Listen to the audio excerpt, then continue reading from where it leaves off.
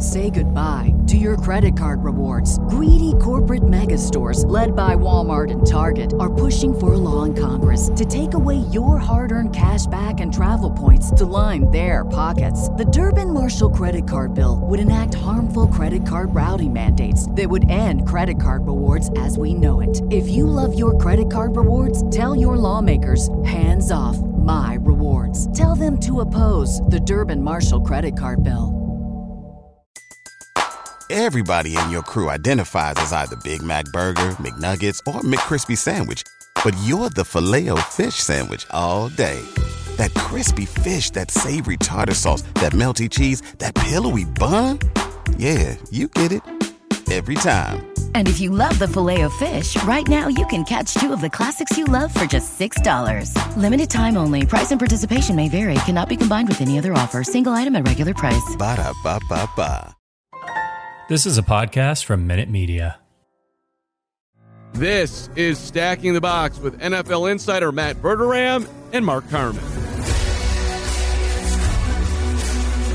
Yo, Matt Verderame. It's Stacking the Box. It's a Tuesday. It is a wild, wild time in the NFL. Welcome in every Tuesday, 11 o'clock, with our NFL insider, the man, the myth, the dominator.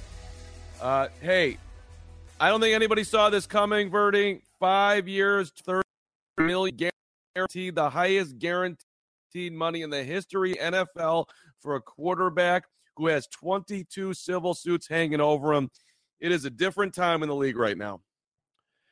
You know, it is. And then at the same point, it kind of feels like old times in the league where nobody really cares all that much in reality about what's going on off the field. Now, look, I'm going to start off saying this because it has to be said. I do not know whether Deshaun Watson is innocent or guilty of anything alleged against him. And I think that's important because I think sometimes the court of public opinion decides these things well before anything else. And those 9 criminal complaints that were brought against him were dropped. That also matters. But what matters in addition to those things is there are still 22 civil complaints, civil cases against him, civil lawsuits for a range of sexual misconducts and or assaults, okay? And when you are the Cleveland Browns and you are acquiring this player, you are not only risking potentially lost money for yourselves if he gets suspended, stuff like that, losing draft picks, all the things that go along with a trade in football, right? You're also risking bringing this person into the community, and you have no idea. Like this idea that they did due diligence and they know is the biggest bunch of nonsense on the face of the earth. They didn't even talk to Tony Busby, who represents these women. Right. So spare me on how much the Browns did their due diligence on all this. I understand that they got better on the football field with this trade. Deshaun Watson is a better player than Baker Mayfield by a long shot. There is no arguing that. The argument comes into whether or not trading 3 first-round picks plus a couple of other picks in additional years, a third, I believe, in 2023 and a fourth in 2024. Right. All those picks plus the contract you laid out, 46 a year, and everything else that goes along with that, $230 million guaranteed, the biggest guarantee in NFL history. Is that worth what you're walking into potentially here? I think it's a trade that is fraught with risk, fraught with danger, fraught with this could end up going horribly. And I'm going to be frank. I don't know that the upside's worth it. Even if it comes out, like, forget, even if everything said about Deshaun Watson was a lie. Like, he's not better than Mahomes. He's not better than Josh Allen. He's not better, I don't think, than Justin Herbert. Maybe you want to make that argument. Okay. Is he better than Russell Wilson? Is he better? To me, look, they got better on the field, but to give up that much, I feel like you've got to think like, okay, now we're a Super Bowl contender as we sit because we're not drafting anybody for a while at the top of the draft. And they're not a Super Bowl contender the way they sit. Well, look, they weren't getting Patrick Mahomes. They weren't getting Justin Herbert. Now, they could have, in theory, tried to trade for Russell Wilson and see if they could have worked out a deal with the Seahawks. And would that have been a more certainly would have been a lot less controversial of a decision. Listen, this is normally a family show, but I just want to read a couple of these just to remind people of what Deshaun Watson, what the allegations were. If you're okay with this, Verderame, yeah, I think I almost did it myself. So yeah. So the plaintiff, there's 22 of these complaints. You can read this out. The plaintiff, a licensed therapist, says she was referred by a mutual friend, quote, sometime in 2020. The first massage, she says, was at Watson's house. She says Watson refused customary draping and kept wanting to flip onto his back. Number 2, quote, Watson to her, I know you have a career and a reputation, and I know you would hate for someone to mess with yours, just like I don't want anyone messing with mine. This was after it got uncomfortable with this therapist. She says he later texted to apologize, but she did not respond. Number 3, June 2nd, 2020, and I'll stop at 3. It's a spa in Houston. The plaintiff's been in the massage business for 11 years. Licensed therapist, routinely works with pro athletes, by the way. Says Watson contacted her via Instagram, later by phone, telling her he makes, quote, a lot of massage therapists uncomfortable and it's really hard for me to find someone who will meet my needs. I mean, look, you didn't go nearly as far as, I mean, if you, you can, like, look, there are complaints that are a lot more graphic than that. Yep. I mean, there are stuff. I mean, again, it is a show where I know we curse occasionally, but I don't want to get too deep into this because I don't know if there's, who's listening or who's watching, and I don't want to offend anybody. But I mean, you can read it. There is stuff out there that is way, way more graphic in terms of things that he is alleged to have done. Whether or not it was, I guess the easiest way to put this is to himself, or in some cases to people that were massaging him at the time. Look, the allegations are significant. This isn't like, hey, he was a little bit like bizarre in his requests. Some of these allegations are very serious. Yeah, and look, he's got the kingpin lawyer of all lawyers. Rusty Hardin has gotten so many people off in this world, and Rusty Hardin is tied to the Cleveland Browns and Jimmy Haslam and their Flying J trucking scandal back in the day when they were guaranteeing refunds to truckers that they never paid, and lots of people paid in his Flying J trucking other than him, who for whatever reason. However, Rusty Hardin's a talented litigator. So, look, it's just interesting that he used the same lawyer as the owner of the Cleveland Browns. Then he ends up in Cleveland. The Browns give him full guarantee, and the people are saying that Watson actually had leverage here because he had a no trade clause in his contract, right? So he could say where he's going to go. And apparently, it impacted the Texans too because 3 first-round picks, a third and a fourth. There's NFL officials out there who think that when they saw the deal, like, well, there's got to be players attached too, because that's not enough for a quarterback in his prime who rarely, if ever, becomes available like this. So that was interesting to me. I think I think it's more than enough based off. They also had to give him $230 million guaranteed. The bottom line for me, on the field, they're better. They are better. No they question. Are a probably a playoff team. But you can't separate the football part of this and the off-field part of this because it all comes together. And in that regard, I thought the Browns acted in somewhat of heinous is too much strong of a word. I would use the term embarrassing manner. When you make his base salary $1 million next year, so that if he gets suspended, that's where the money comes out of. So they basically structure the contract. For those who don't know, when a player gets suspended, it comes out of the it comes out of his base salary. Deshaun Watson is scheduled over the next 5 years with Cleveland to make $46 million a year. Okay. His base salary next year is $1 million. It's all his money for next year is in bonus money. So they made sure that if he gets suspended, that he's really not going to feel this penalty at all. And that, to me, is a garbage move by the Browns. Look, you know what? If it ends up coming out that some of these civil suits, he ends up paying out on these things, some of this stuff ends up being true, which maybe it is, maybe it's not. But if it is, you just made sure that he doesn't have to pay for that. And to me, look, I am not Mr. Social Justice guy in terms of a lot of this stuff, because as much as I believe in social justice, I also believe that the NFL is a bottom line business. And when we cover the league, like I try to deal in reality. And I am with this in the sense that Cleveland traded for Deshaun Watson because he's a great football player and he's young and he's a phenomenal quarterback, and it makes them better, right?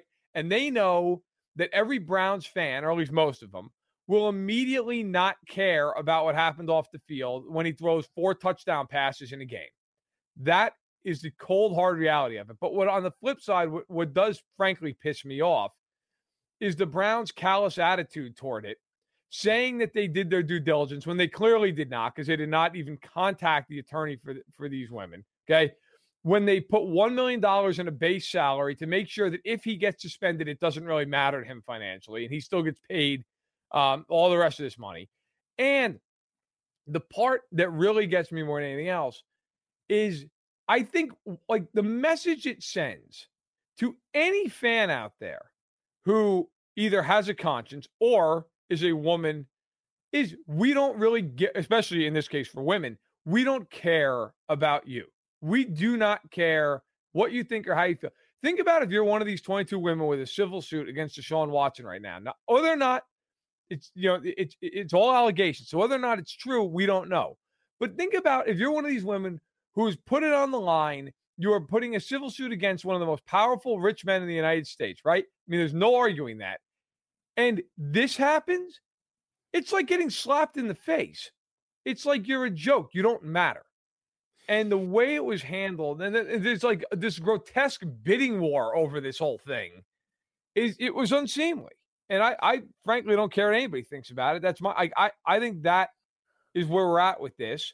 I get why they did it, but the way it was handled from soup to nuts to me was embarrassing. Not only for the Browns, but for female fans of the league. It was a slap in the face. And it was really embarrassing for me for the league. And if I'm Goodell, the way they structured that deal, I'd be pissed.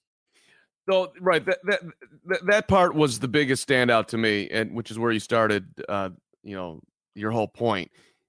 The Browns went out of their way to make sure that Deshaun Watson will pay the least amount in fines possible. They went out of their way to do it because, I guess from their standpoint, they felt like the only way we're going to get this guy to waive his no trade clause is if we structure the contract this way. Clearly, that was bargained for by Watson's agents. Like, hey, if you want us to come here, this is how you're going to do it.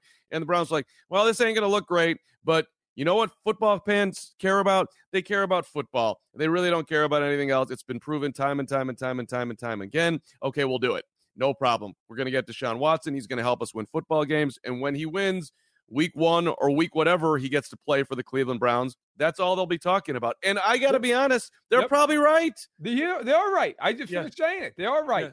But you know what? This is the other part of this. Deshaun Watson's won jack in his career. Yeah, but okay, but go ahead and say it because I know what you're going to say, and I'm ready for you to say it. The Texans organization sucks, and he didn't have. Go ahead. Excuse the language. Where the fuck is he playing now? That's fair. That's Cleveland Browns. But that's not. So this idea that he was on such a crap organization, which he was. Okay, but now he's on a real organization. The Browns have been a dumpster fire for 50 years. Right. Which is, listen, when he chose to go there, he was picking number one. Well, looks like the Browns are cool with everything that I've done off the field. They're going to give me this. They're going to give me the most guaranteed money in the history of the game. I mean, look, we sit here and talk about the Texans and how much they stink. And hey, look, fair enough. Okay, Bill O'Brien, all the rest of it. They also had DeAndre Hopkins and Will Fuller, who last time I checked, the Browns, Mari Cooper's good. He ain't DeAndre Hopkins, okay? That Texans team, when he was there, had talent. This idea they didn't have any talent on it, like they had Watt, they had Merciless, they had Cunningham, they had McKinney, they had Justin Reed, they had Tyrann Mathieu one year. I mean, that team, look, I'm not arguing that they're like the Patriots or the Brady era, okay? But they had talent. That team had talent, and that division stunk. Jacksonville stunk. Tennessee stunk. Okay, Indianapolis hit and miss. So this idea that, like, now that he's in Cleveland, oh, everything's going to be great now. Based off of what? I mean, that team, yes, they're going to run the ball and they're going to block. They got one receiver who matters. Defensively, they haven't been good forever. I mean, I look at them. Are they even, right now, are they the best team in their own division? I would argue that they are. You think they are? I do. Okay. Listen. You take them over Cincinnati and Baltimore? I mean, it's assuming he plays the whole season. Obviously, it's. Listen, the Browns have an excellent defense, right? No, they don't. You wouldn't. Well, hold on. Where were they ranked last year, Verderam? I'll look it up. Top in the 10. Meantime, who are the plus players on that defense? Obviously, Myles Garrett and Denzel Ward. Who else? Fair enough, but hold on a second, because let me give a full NFL last year Browns points. Cleveland. Hold on, I want to back up my. This is a Carm, just very basic. Let's look at scoring. Where did the Browns rank last year? In just points against? Yeah. I'm pulling it up right now. The Browns last year, this thing, whatever, here we go. All right. So defensively, we'll start here. So in yards allowed, which is how the rankings technically are based. Okay. Okay. In yards allowed, they were 28th in the league. Oh, I'm sorry. Hold on. It was inverse order. They were 5th in the league in yards allowed. Obviously, very good. Points allowed, they were more middle of the road. They were, 13th in points allowed. Okay. So they were 13th in points allowed, and 5th in yards allowed. So if you'd like to make the argument they were excellent, you can do that. I'll walk it back. Above average. They're above average defensive team. Fair? Can we agree with that? Okay, I'll go there. there. Yeah, okay. I'll go there. That's all right. Now you're adding. Listen, where do you rank Watson quarterback wise in the league? Top 10? Is that fair? Yeah, top 10. Yeah. I'd say probably around 8 for me. Okay, probably right around 8. So you're adding just on the surface here, Verderam. You're adding a top, call it as you just said, 8 quarterback. Yep. To an above-average defense in that division. Listen, Cincinnati's a great story. Went to the Super Bowl. I'm not betting on the Bengals to do it again. I'm not. But look, it's a tough division. It's a tough division. But and Baltimore, which by the way, the most interesting thing that's one, or not maybe the most interesting, but one of the interesting thing is going on here. What does the contract look for Lamar now? Is he getting 5 years of guaranteed money? He better be. I'll tell you right now, him, Herbert, and Burrow, you're getting paid. Yeah. You're getting paid. Like, that is the floor. That is the starting point if you're those guys. Right. So, listen, he landed in a spot where if he is what people think he is, they should be, if they're not winning that division, they should be right there. I mean, come on. Oh, I think they're in the conversation. But I'll tell you right now, I would take Baltimore over them. I would definitely take Baltimore over them. And I might take Cincinnati.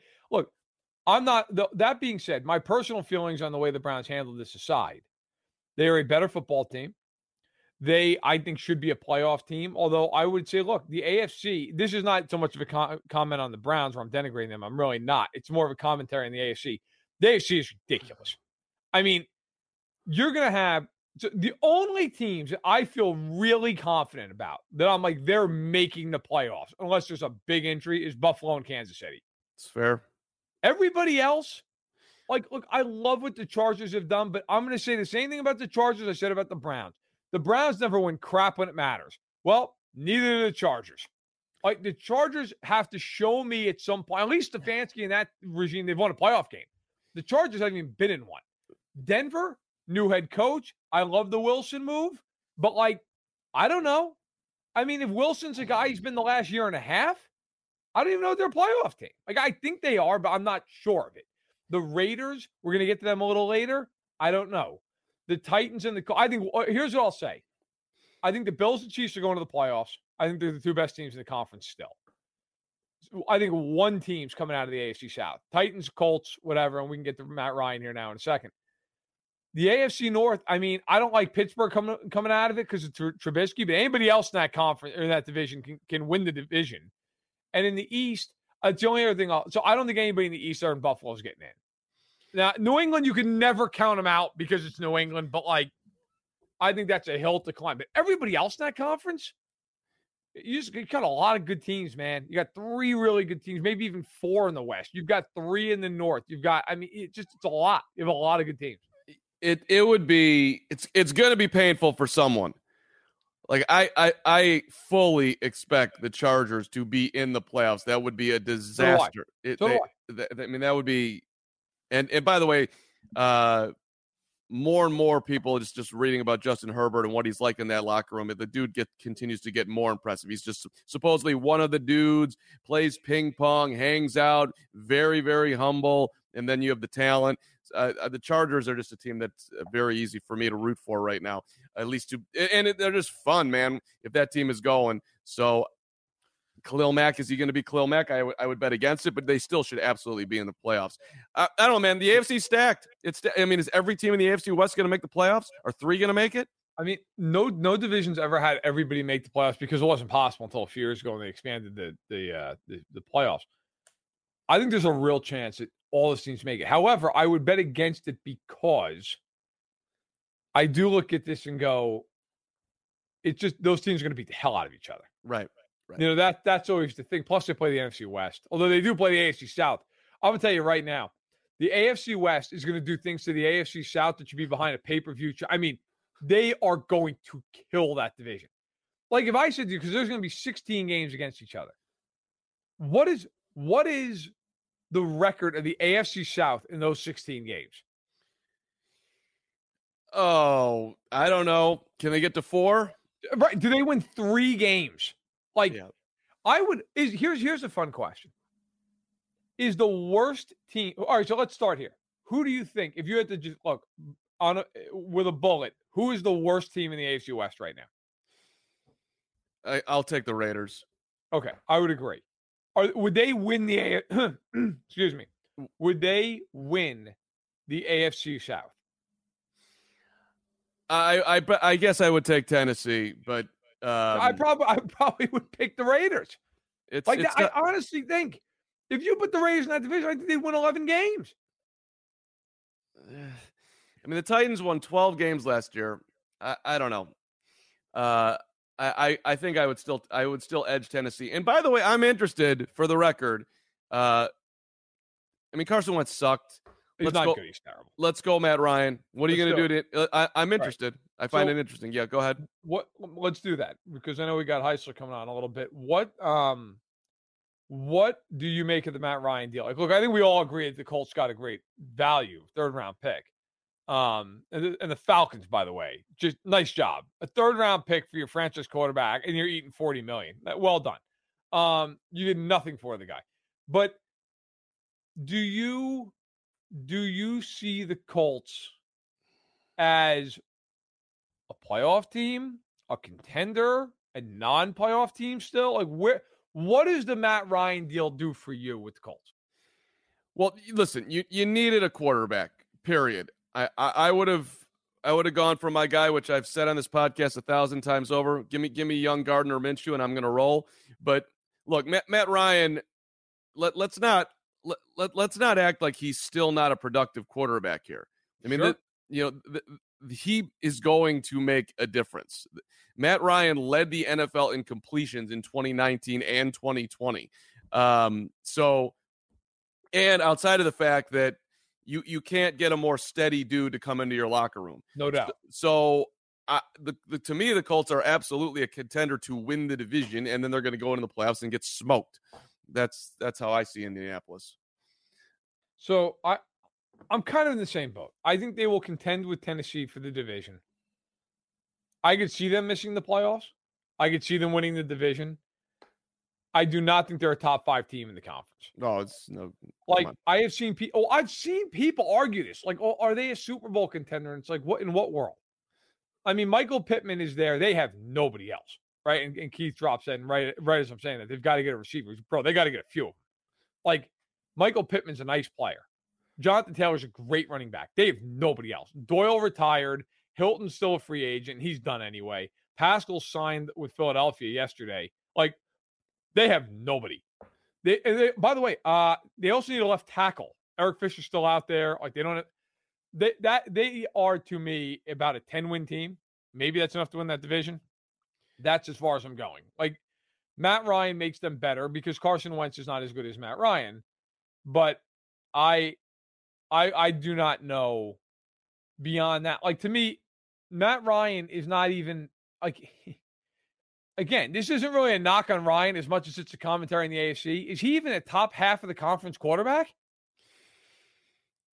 Would you take him over any quarterback in the AFC West? You could certainly make an argument with Derek Carr, but Derek Carr's my guy, so I'm not going to do that. I would take Derek Carr. Yeah, but you could make the argument. I agree there. But you have 4 guys, in our opinion, there in the AFC North. Pittsburgh aside, is he better than any of the other 3? No, he's not. No. Okay. And you could also make an argument stylistically it'd be a bad argument, but you could try to make an argument on Lamar. You could, but I agree it would be a bad argument. And then obviously Josh Allen. So that puts him for us 9th in that conference. Again, I'm doing it all day long if I'm the Colts. But I'm just saying the idea that now they're a contender, I think is insane. Right, like, they're winning 10 games. Listen, I'm not arguing the rankings at all, but we're not talking about like they're here. Let me get this right, and he's there. Like, you know, So can the Colts have a continue their dynamic run attack? The answer to that would be yes, right? Can their defense be significant enough that they can at least win the division with him? Yes. I think the answer to that is yes. So, I mean, listen, if I'm a Colts fan today, I feel better about my team than I did. No question. So you like, I'm not crapping on the move. It's the right move. All I'm saying is I think the Colts are, I think it goes, they went from having Sam Ehlinger where they're winning 4 games to they could win the division. That's great. My point is, I've seen some arguments around the NFL world. Well, they're a contender now. It's no. They're a contender. They're a contender with the right injuries, and that would be a bunch of them. That would be a lot of injuries to a lot of really good teams. But no, look, I think right now the AFC is more. That conference is more loaded than any conference I can remember since the '90s when the NFC was ridiculous. Yeah. The AFC is incredible. I mean, the amount of teams is just staggering.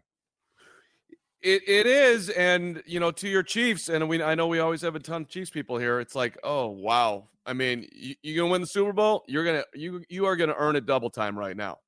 I mean, you are. Look, the Chiefs. And look, there have been a few questions I want to get to quick before we bring on our guy Ben Heisler. So Eddie, who's in here every week, asked big questions on the KC defense. Pass rush is a disaster. Oh yeah, their pass rush is a dumpster fire right now. That is a huge problem for the Chiefs. They need to rectify it, or they are not going to the Super Bowl. Because with that quarterback group in the AFC, if you can't get a pass rush, you're going home. And right now, they cannot get a pass rush. That pass rush is a train wreck. Jay Ward says if the Chargers don't make the playoffs again after these new additions, it's probably on Brendan Staley. Yep, totally agree with you. Totally agree. A lot of pressure on him this year. Have to get the job done. Bills almost locked into the number 1 seed in the AFC as their divisions beat each other up. I hear that, and my initial reaction is to agree, but the Bills have a harder schedule than you'd think. They got to play the Rams in the NFC. They got to play the AFC North. They do have to play at Kansas City. They got to play at Cincinnati. They have to play Tennessee. They actually do have some hard games. That schedule's not easy. When you look at Buffalo's schedule, you could easily see 5 or 6 losses. And by the way, I think the Bills are the best team in football right now. And I still feel that way. And we'll get to the Bills a little bit more. But let me. I'm just curious. Where do you think? Because we've mentioned offensive line a bunch today. Where do you think Armstead's going to land? Miami. You do. Okay. I think they'll pay him anything. They can't block anybody at all. Okay. But, it's funny. Speaking of them, and then, we'll move on. But some of these teams with, like, young quarterbacks, you're sitting there looking and going, they're already screwed. Like, Mac Jones, you have no shot in that conference, Mac Jones. None. You might as well just start looking for another guy, because the idea that you're winning a Super Bowl with Mac Jones in the AFC, forget it. Forget it. You're not doing that. Like Trevor Lawrence and Zach Wilson, look, they're, I have no faith really in Zach Wilson. Trevor Lawrence, will see. Maybe turn, but man, I'll tell you, you look around that conference, like Tua, forget that. Forget that. You're right. You have no shot. No shot. At least not for the next couple of years. Or we'll keep it, because the NFL, it's. I mean, let's be honest, things change by the week with everything that goes on in football. But let's just limit it to this year. It's going to be a real steep climb. And you could have a topic on Stacking the Box. Will Mac Jones ever have a better year than he did as a rookie? Like you could at least somewhat throw that out there as a potential, which would not make a whole lot of sense as far as how careers go. But Patriots came back from the dead. People were super excited about Mac Jones, at least for a minute.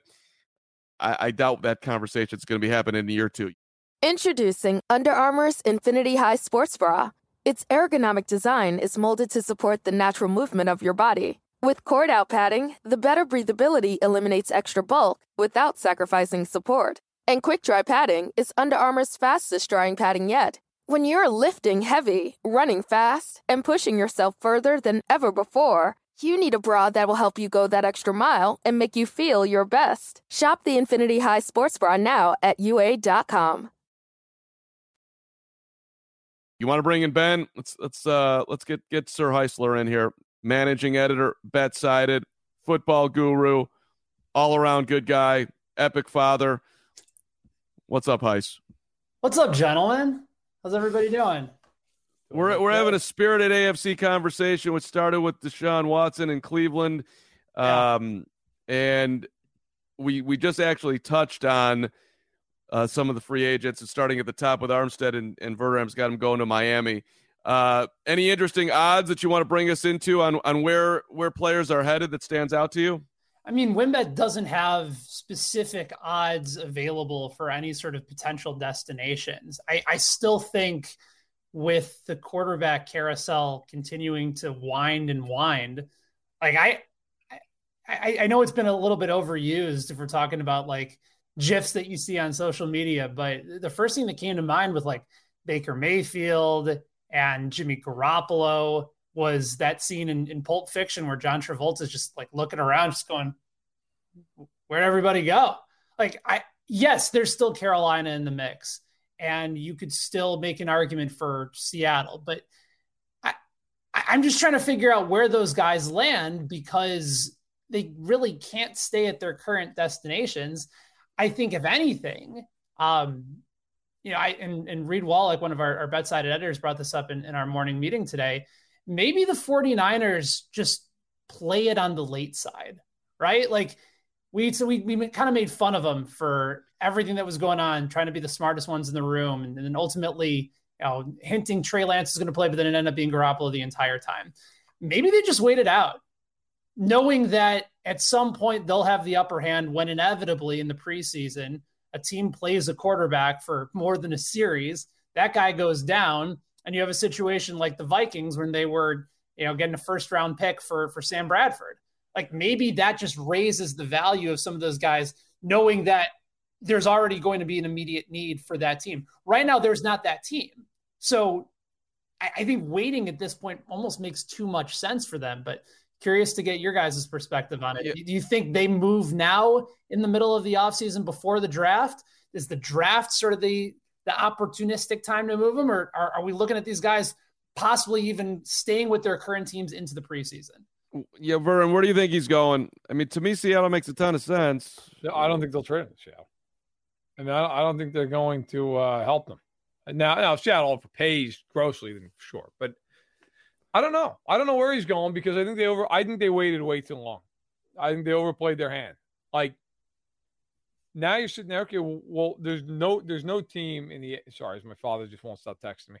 I don't know if there's anybody in the AFC that would trade for him. I don't know that team exists.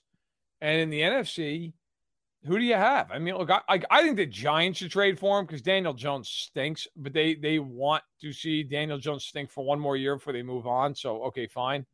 Beyond that, there's nobody in the North that would do it. The South, I mean, Carolina, I think would start me at quarterback at this point. They're so desperate. But would they make that move? Are they at that point just going to go, look, we're not going to trade you a pick. Like we'll just draft a guy, right? Like I don't know. I mean, to me, if there's a team out there, Atlanta seems like the team that would take Garoppolo. I mean, my God, like who are they starting? Felipe Franks, Josh Rosen. That's no way to live. Didn't they just sign Mariota? They got Mariota on a 2-year deal. I'd still bring Garoppolo in, man. Like Mariota's hurt all the time. He's hurt all the time, and he's not the answer. Let's be real. Now, I'm not saying Garoppolo's a long-term answer either, but like, does anyone really think Mariota's going in there and playing all 17 games, whether or not because it's ineffectiveness or he's hurt? I mean, judging by the contract, it's not a ton of dough. I guess you could be paying $9 million a year for a backup quarterback, but I'm just saying, if I'm them now, the hard part is for them, they're eating $40 million in dead cap with Matt Ryan. So it's not like they have the ability to do it with just a wave of a wand. Like they'd actually have to maybe do a little bit of work. I'm going to pull up their cap space right now. The Falcons have $74,000 in cap space. Right. So I don't think they're going to do it because they'd have to actually create the funds available to them. But, you know, the Texans have a need, but if you don't like Davis Mills, but I think Davis Mills is worth a shot. And if you're the Texans, you're not going to trade a pick for Garoppolo. There's no point. I mean, you're not trying to like compete for anything, so they don't make any sense, right? The Saints just brought back Jameis Winston. I mean, Carolina to me is the team because they have the cap space and they have no quarterback. But do they want to do that, or do they just draft a guy now that they're out on Watson? I would think draft. So the Falcons, to me, make the most sense in terms of like just they need a quarterback, but they have no money. So I would say the Panthers are like, if you said your mortgage depends on it, I'd take Carolina. But I don't know that Carolina is going to jump at that when they could draft a guy and just say, we're not going to give up a pick. Let's raise our hands in the chat, too. Who thinks that Baker is going to be successful wherever the hell he ends up?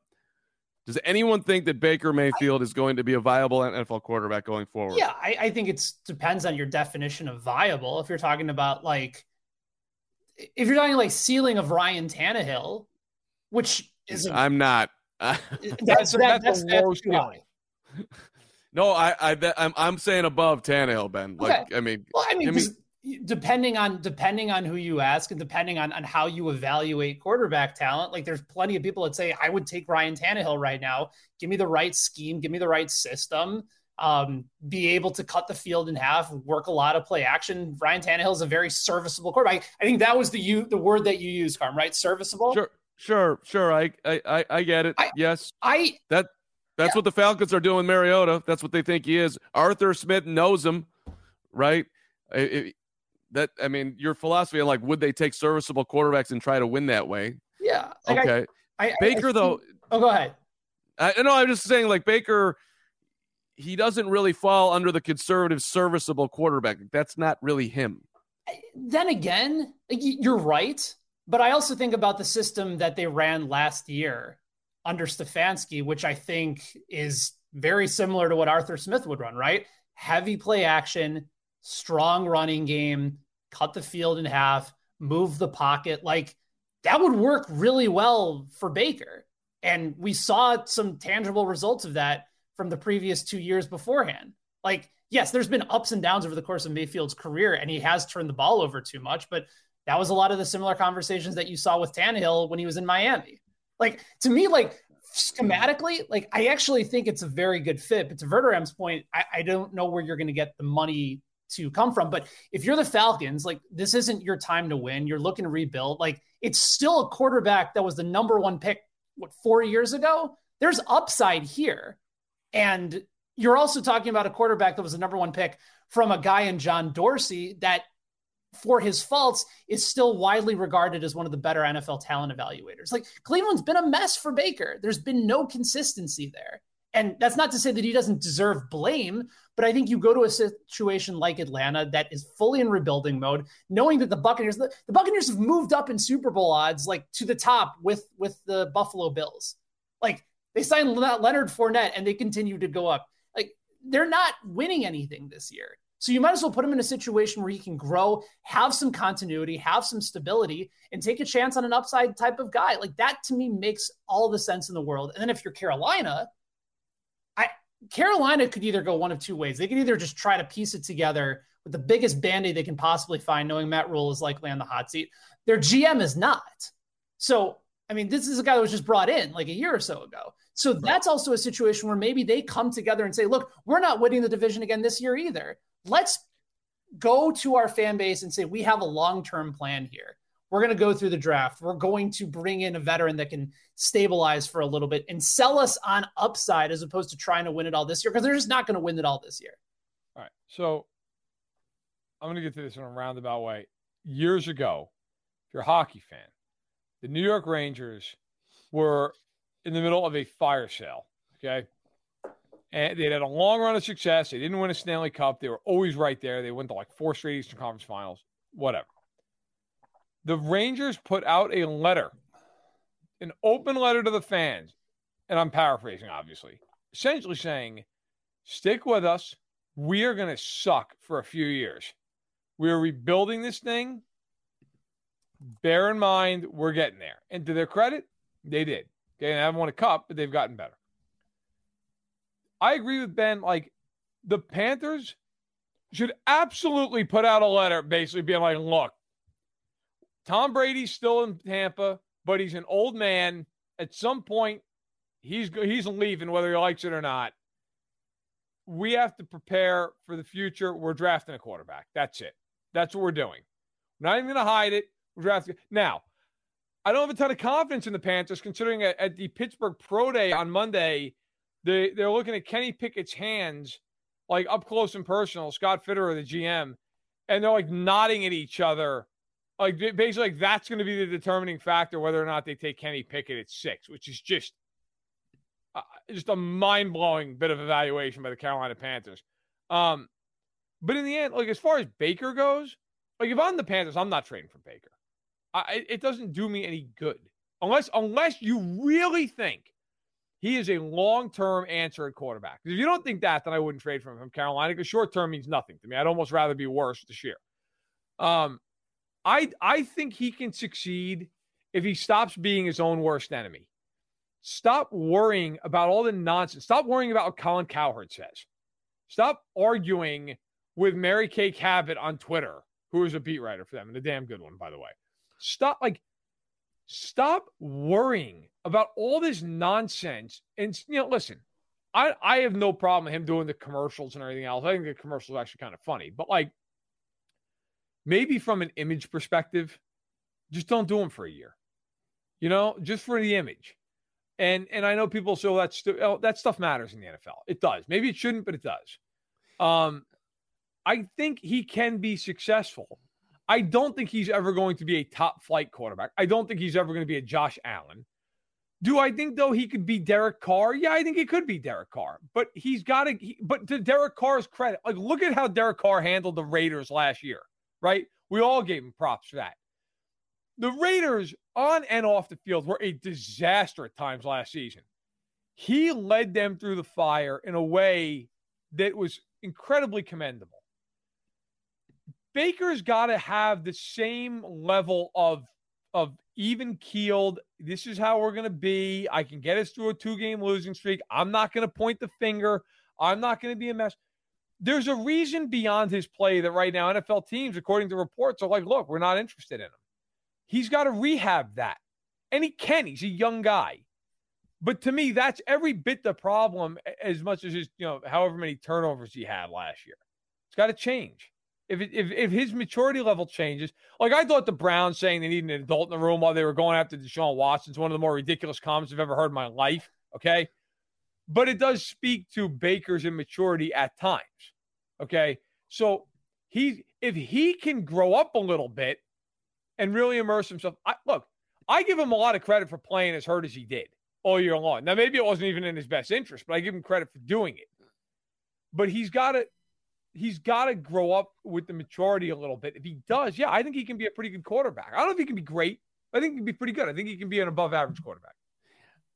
The whole Kenny Pickett part, the hand size, apparently his hand size grew from 8 inches to 8.5 inches at the combine. But that's a small hand. Am I missing something here? It's tiny. He's got tiny hands. So I have bigger hands than Kenny Pickett. Right. I'm not playing quarterback in the NFL. The average NFL quarterback hand is around 10 inches. I know you know this, Ben High, so that's why you're the managing editor at Bedside and you're on this podcast. You're big on hand size too. Yeah, set the over-under at 8 1/4, and look where we ended up. So, but like, okay, I didn't realize this whole Kenny Pickett hand size thing. I'm kind of amazed by it. But the dude threw 32 picks in 5 years at Pitt, which is, I guess, not terrible. It's 7 last year, 81 touchdowns. I mean, who's your number one quarterback, Verder Ram? You sticking to your guns? Oh, it's Malik Willis for me. Okay. It's not even close. And by the way, hand size doesn't always matter, but when it's that small, Mahomes is 9 1/4. So Mahomes has small hands. Burrow looks at 9 too. Burrows are really small by NFL standards. So that's all right. I think. I remember last year talking to GMs around the league about guys who have their arm length to tackle, right? That's always kind of a thing. And 34, 35, but I don't think it matters an inch or inch. Some guy rolls in with 31-inch arms. It matters all of a sudden. It does. It matters. Well, and I think if you get to 8-inch hands, if anyone's ever held up a regulation NFL football, that's a problem. Verem, how good are you in NFL history on hand size? Who's got the largest hands ever measured by an NFL quarterback? I don't know ever. I know that Russell Wilson he's got the biggest hands in the NFL. I don't know ever. I have no idea. Okay, I might not be on a current article. I'm not sure when this was posted, but according to this, Jim Druckenmiller, 11 1/4 inches. I don't know if you want to do a breakdown on Druckenmiller for me. I know plenty about Jim Druckenmiller. He was drafted by the 49ers in the second round, and I believe in 97, and he was terrible. Yeah, and I see Jalen actually. It's a good question. How do they measure hand size? So if you're watching this, and I'll try to explain it so the people listening. What you do is you can put your hand essentially they measure from tip of pinky diagonally to tip of thumb. Okay, that's how they measure it. So obviously the further you can put your pinky out, you can manipulate it, whatever, right? But that's how they measure. So that's how he went from 8 to 8.5. Apparently, he stuck that pinky out. According to this, even by his own admission, he's been working it every day. He's been stretching his hand to try to get the hand to be a little bit bigger. You know what they say about all these techniques and it's the NFL, man. It's all big business. There's all these techniques. But as far as the question you asked, Malik Willis would be my number one guy. He's raw, but he's got talent for days. That kid, he's the kind of guy that if he hits his ceiling, he could be a top 5 quarterback in the league. Now, he also could never approach his ceiling and be a washout.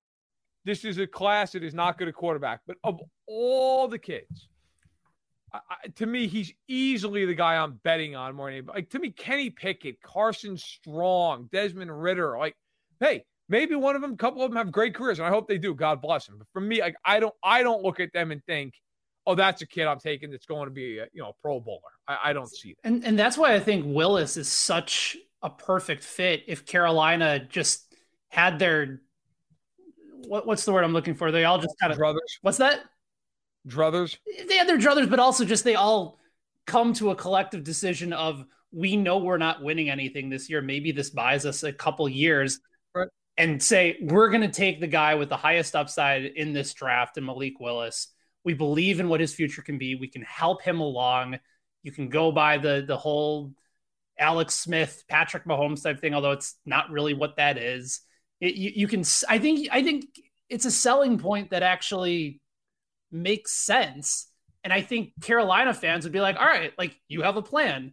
We can get behind that versus whatever you're trying to do just to save your jobs this year." give us a long-term plan. And I think Willis at 6 is probably going to be available to him. He went to Liberty, which is down south, right? I mean, that helps. By the way, though, and I don't mean to put you on the spot, Ben. I know WinBet has odds for who's going to be the first player taken in the draft. Do they have odds on who the Lions are going to take? I haven't seen it. Maybe their Michigan sportsbook has them specifically. I only ask because I was going to find that for you. You hear a little bit more like, could the Lions take Malik Willis? Would the Lions just say, if Hutchinson, because I think if Hutchinson's there, the Lions are taking him.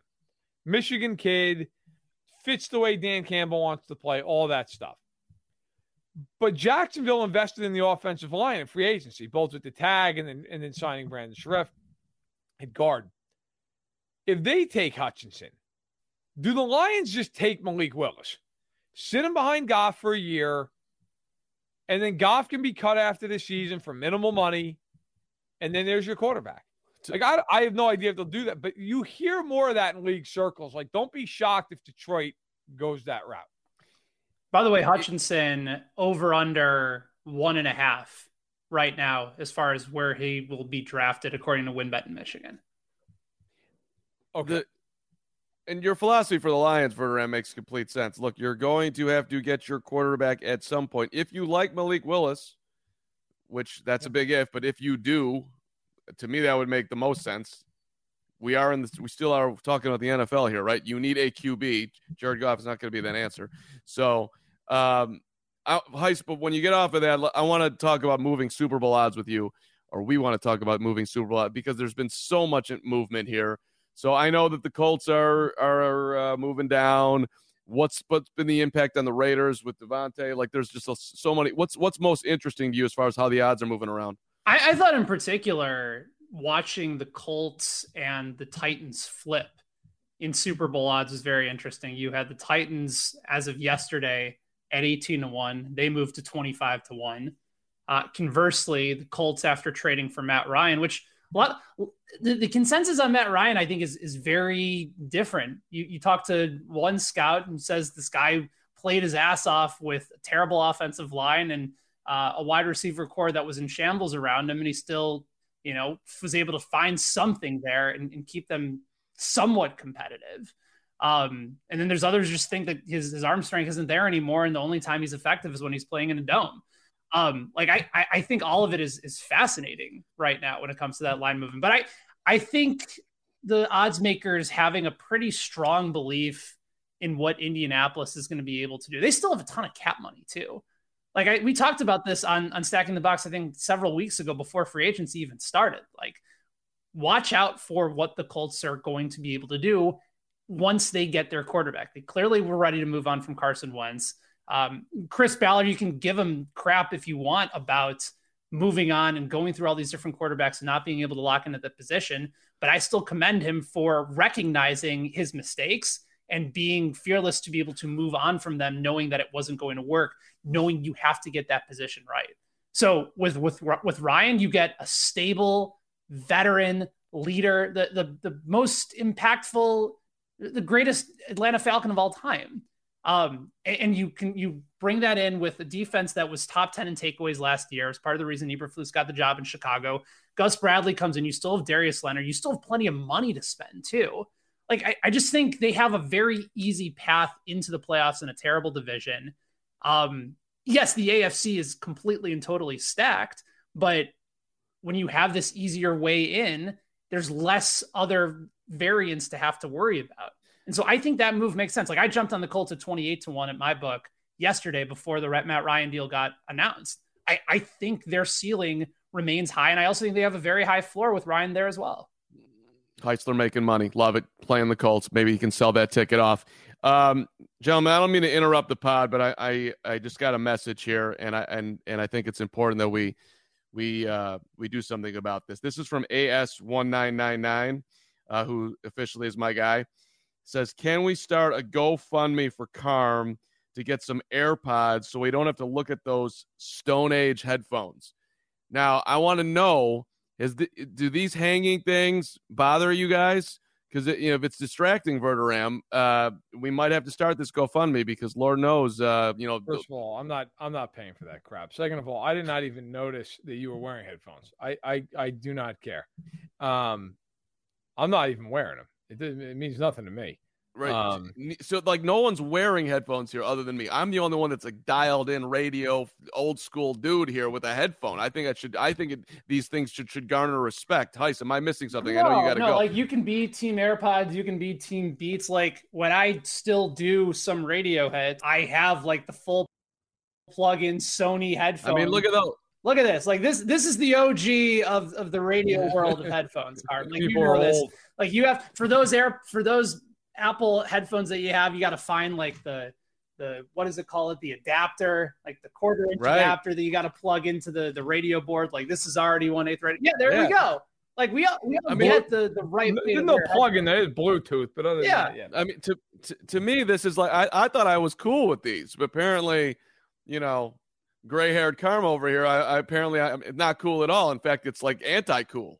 So now I'm self-conscious. I know Heist has got to get out of here in a few minutes, as do we, basically. But I'm curious, real quick, AFC West. We're Karma are going to get to Davante Adams real quick, but your thoughts on the odds on the AFC West and where these teams stack and what play you might make. Yeah, they're down right now at WinBet, I would imagine, as free agency continues to go about. But you still have the Chiefs at the top last time I checked. Denver moved up a ton with Russell Wilson to the point where I think they're now in overvalue. Like, I just don't think it's worthwhile. And they still have plenty of holes to fill. Like their offense was actually better from a DVOA perspective last year than their defense. And everyone's talking about how awful their offense was and how good their defense was. They still have plenty of holes that they need to fix that I don't know if Russ on his own will be able to take care of. And then you have the Chargers that I still think that's probably the play.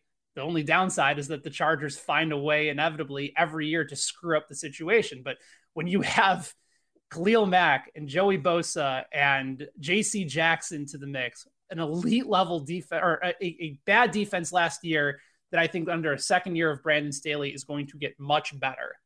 And then factor in all the different weapons that you have now on the offensive side of the ball, Justin Herbert going into his third year. Like it's a dangerous team. And I know that the Raiders have elite level weapons now. Like Hunter Renfrow is a really good wide receiver. He's now going to get that much more open because Davante Adams is in the mix there as well. Darren Waller, like that's scary offensively with those type of playmakers. And it elevates Derek Carr from being a good to slightly above average quarterback in the NFL to being a very solid, maybe top 10, top 12 quarterback because of the weapons around him.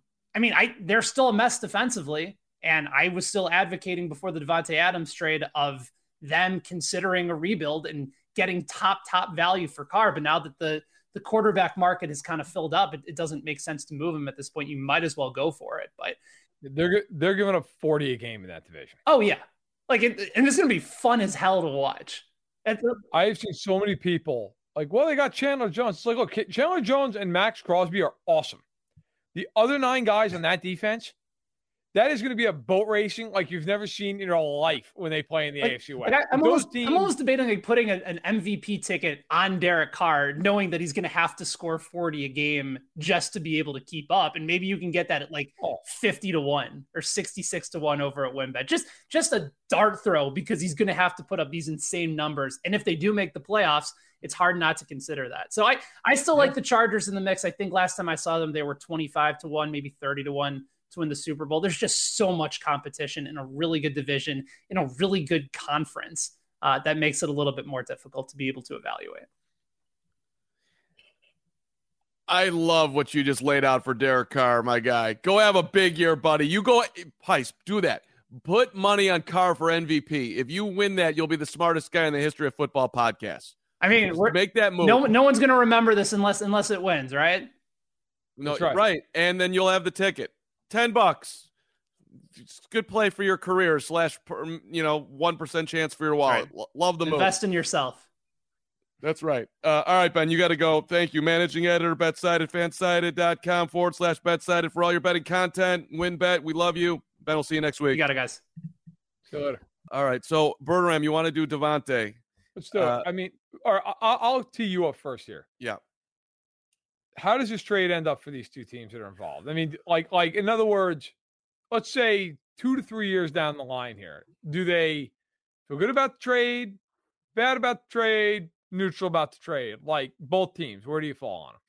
So I actually, from a Green Bay perspective, I mean, it sucks that you're losing them, but I also do think like a little bit of a crutch situation. And you're Aaron Damn Rodgers, man.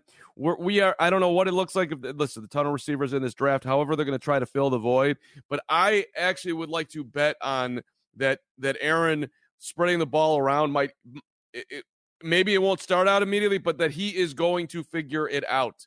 And now you've got more freedom to add on to your roster. So I think the Packers fans that are freaking out, I actually think this optimistically could work out in your benefit.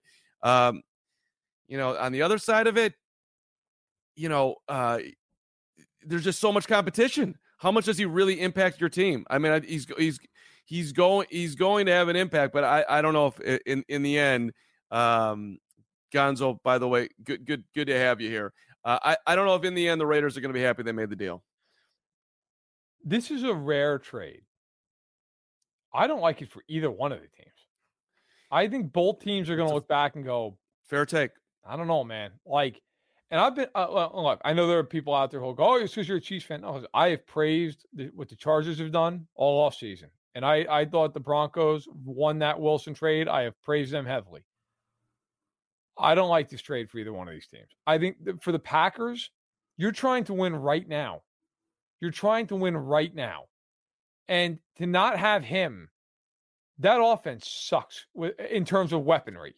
They won't suck in terms of scoring points or anything else because Rodgers is great. They have good backs. The line is still, even though not as great as it once was, still good.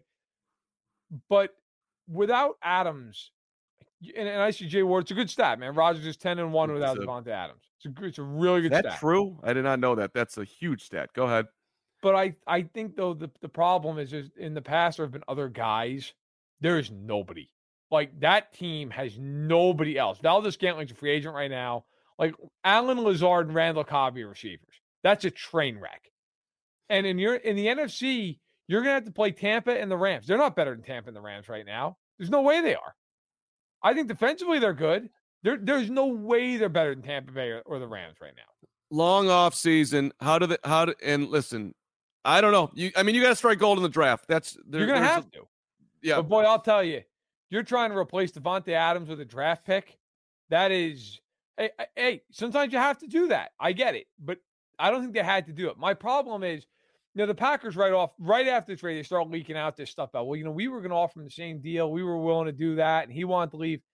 That is such bullshit. Look, if that's really the case, then you call his bluff and say, listen, the offer stands. Yeah. You've got till July 15th to sign it when the tag deadline hits.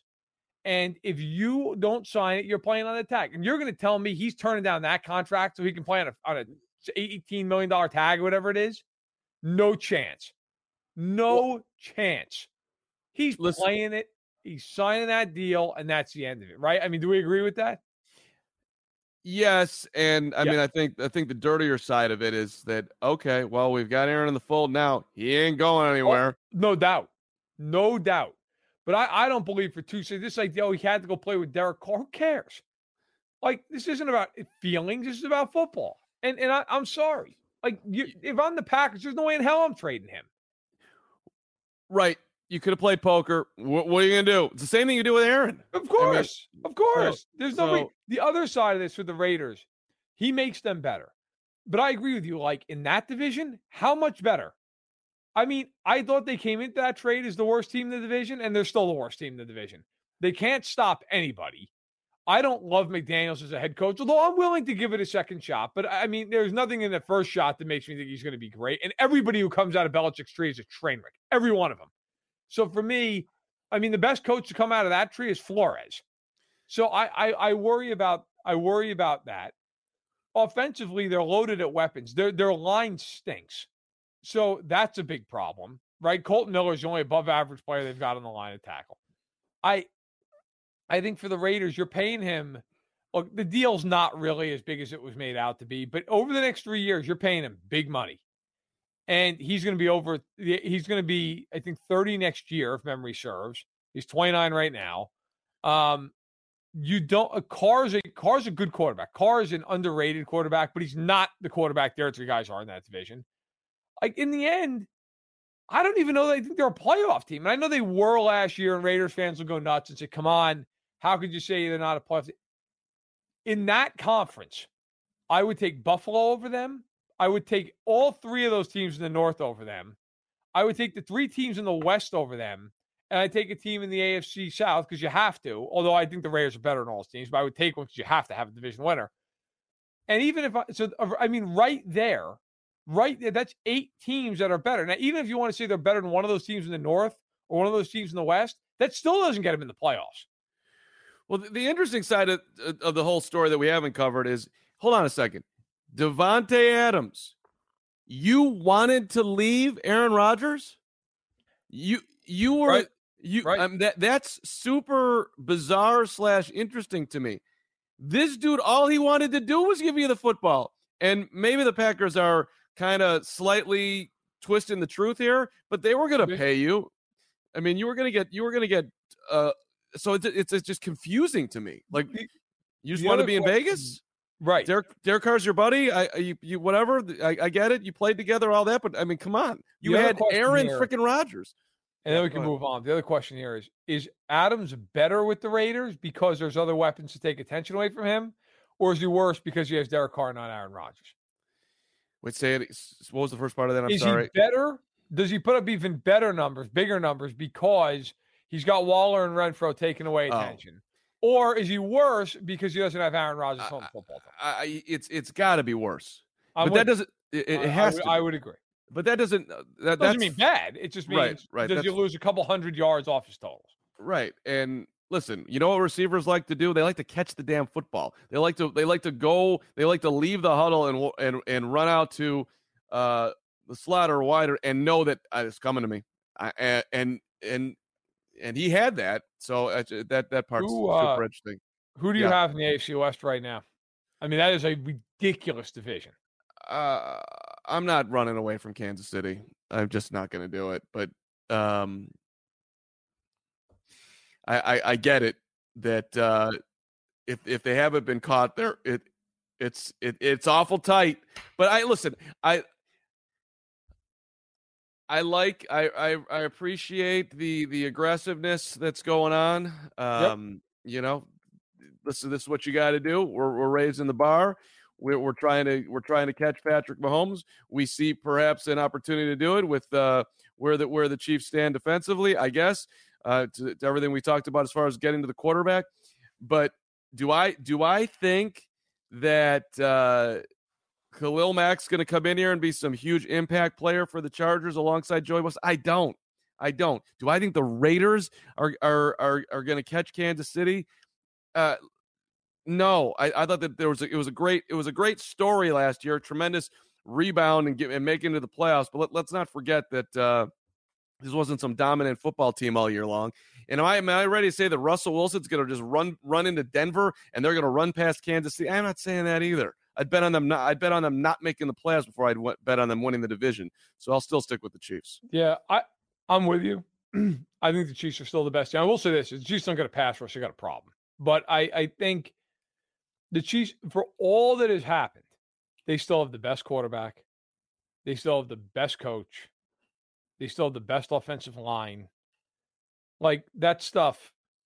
And the coach thing, I think, is the real thing. Because 2 of these guys are brand new. Staley, I don't know what to make of. I know it. Look, Andy Reid, there are things that I've criticized him for, and rightfully so, I think. I mean, he does things that boggle your mind at times. But he's going to Hall of Fame. I mean, and Gonzo brings up a great point with the Chargers and their injuries. Look, obviously, of course, and he says, to read his commentary for someone who can't see it, says, won't be surprised if half the Chargers roster is hurt by week 9, but God forbid it happens. Of course, look, you're not rooting for it, but the point is a good point.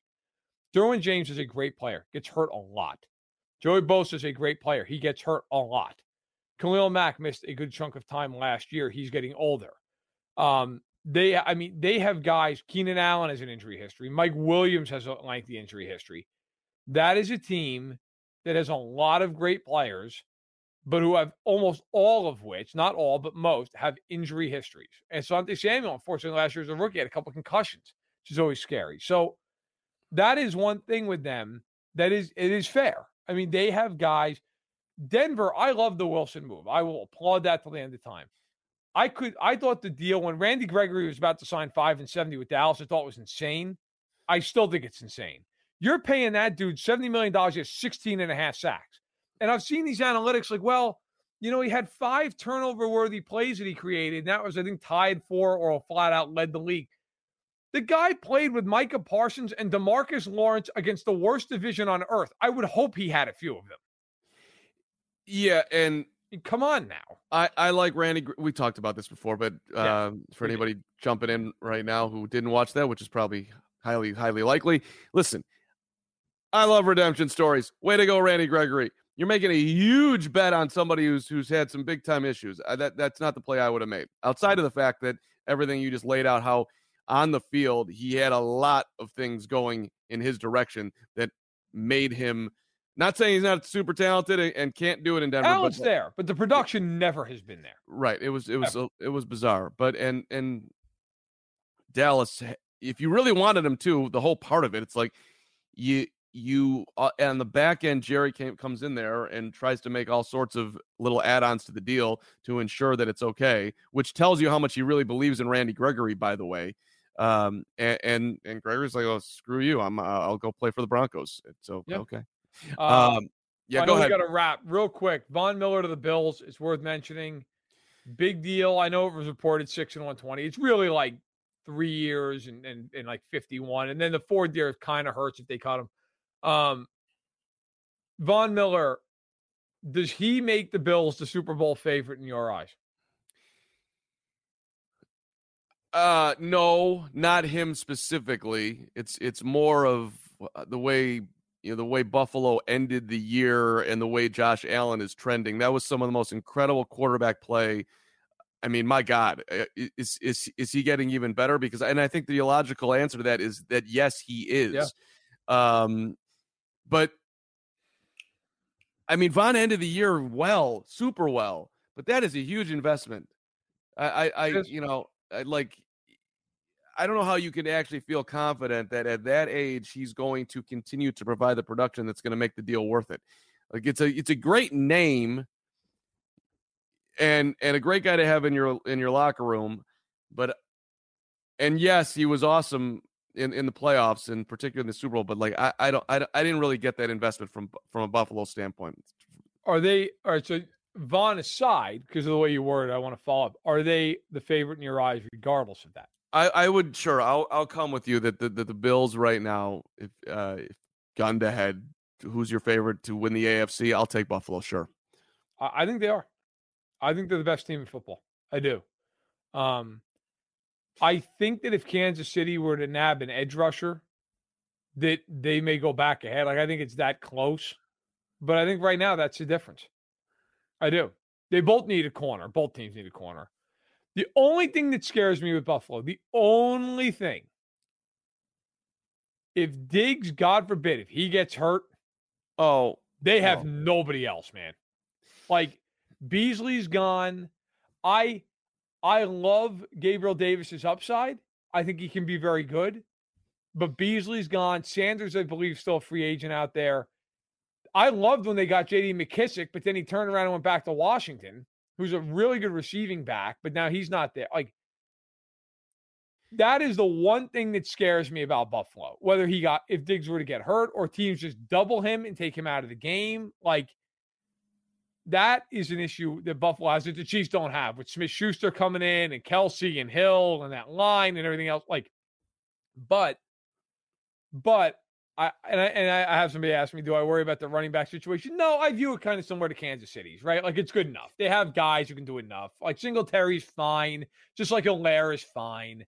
But I think they're the two best teams in football. Although I would put Tampa in that mix at this point. I think Tampa's like 2A to Kansas City's 1B. And I think if the Chiefs signed to Zadarius Smith, I might put the Chiefs back out in front. Like I think those teams are so close. And it really is just going to come down. And when it comes down to being that close, it's going to be who's healthier, right? Who gets the playoff game at home, all that kind. Who gets a break? I mean, I'm not saying I think one of them is demonstrably better than the other, but I do think right now, I think the Bills have the more complete teams. The Chiefs have no edge rush. It also could come down to who has a better draft. I mean, Buffalo has no doubt, right? You know, Buffalo has 2 extra picks. Now, granted, they're in round 6 and round 7, so there's that. The Chiefs have 10. Is that right? Okay. And they have 2 third-rounders. So, I mean, yeah. Look, you're talking about wide receivers. It's deep wide receiver draft. You're picking 25. You're picking 57. Who you would think that's the way they would go, right? I mean, so corner, receiver for Buffalo, maybe some help on the O-line. Do they hit? What type of impact are we talking? Is Justin Jefferson walking through that door? Well, if he is, that's rare, but that's what you're looking for. No doubt. I mean, look at Kansas City. Let's face it. I think they were better than Buffalo this year because of their draft. I mean, Creed Humphrey, Trey Smith, and Nick Bolton. Like, they're not in the AFC Championship game without those guys. No way. No way. Right? No, you agreed. All right, let's wrap here, Verderame. I know you got big things coming here in the next some odd days. 11 days from now, my wife is scheduled for a C-section. So, gonna have Genevieve on the way, daughter number 2. So we're gearing up. Building a bedroom down the basement. We got an extra room that's just studded out right now, and so my father-in-law and I are building out a guest room. So when my parents come out, they have a room to stay. And normally stayed upstairs in what was our guest room, which is now, of course, going to be Genevieve's room. So lots going on. Excited about it. Can't wait. I finished putting together the nursery last week.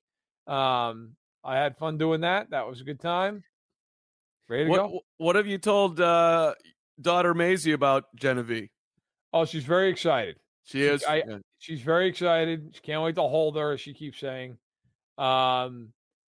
She is just looking forward to being a big sister. Obviously, for anyone who's followed along and knows this story from past years, Steph and I lost our son last April, and in a emergency surgery, a stillbirth at 18 weeks, and Maisie was crushed when that happened. And we didn't think she'd really understand the full impact of it, but she did. She was very upset. And she was so excited when she found out that her mom was pregnant again, and this time it's going to be a little girl, and so she is very, very excited. But it's funny. So we did. Frankly, I ended up doing Genevieve's room, right? So we hang up all the stuff. I went out and I even tried to be artsy to some extent. I went out and got letters. I painted them. I hung them up. Made sure the whole day. I mean, did the whole thing. Oh yeah. Went out. Really got into it. But did not want Maisie to feel like she was all of a sudden second best. So did the same thing for her. Aww. We did her entire room. So she's feeling good. She's happy. She's looking forward to it. And now, it's literally just a countdown. 11 days till another little girl's in the house. Well, I'll miss you for a couple weeks here on the old cast, but I think that probably sounds a little bit more important than Stacking the Box. So, congratulations, brother! It's awesome. I love you talking about it. I will shout out. We get to talk to a lot of people doing this job, and I got talked to a White Chocolate, Jason Williams, yesterday. The piece is going to be out tomorrow. It was love talking to him. Great convo, but an even better convo, if I may. And I the link's on my Facebook page. Haven Shepard, Paralympian, double amputee, lost both her legs when she was 16 months old. Her parents committing a family suicide, born in Vietnam. You cannot divorce your husbands. This was she was born in an affair. So no other option than to have a family suicide. The parents both passed. She survived. Adopted by a family in Carthage, Missouri, 4 months later, and just the most inspirational person. Just a name that people should know. Haven Shepard is 18 years old now, Verderame. She's gearing up for the 2024 Paralympic Games, so in Paris. Good for her. That's just amazing. So that's one for you.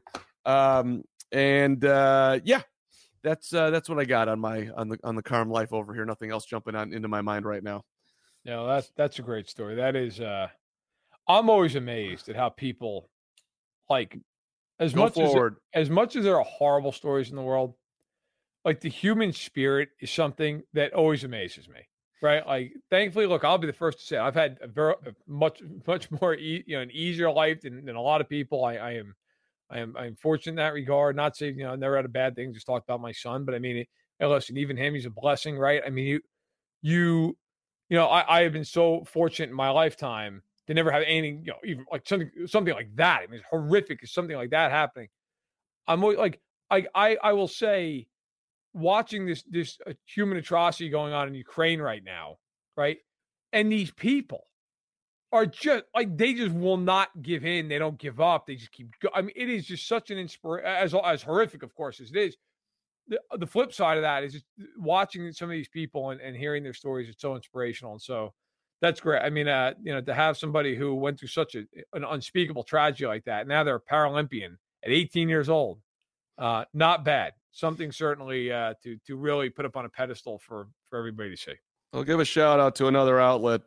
David Aldridge did a great piece on Maurice Creek, who was playing overseas in Ukraine and had to, find his way out under, in the worst of circumstances. Yeah. I mean, it's just, and that's, just a little piece in the sports world to everything that's going on over there, which is just, I don't know, for lack of a better word, just straight depressing and awful, but they did it really, really well done. Hey, thank you so much for watching Stacking the Box. We appreciate it. Hit that subscribe button, turn those notifications on. And just a reminder, we're here every Tuesday, 11 a.m. With our superstar NFL insider, Chiefs fan, Arrowhead Addict. This is later today at 5, right? With Matt Connor and Sterling Holmes, and then Thursdays at 5 with myself and Patrick Allen.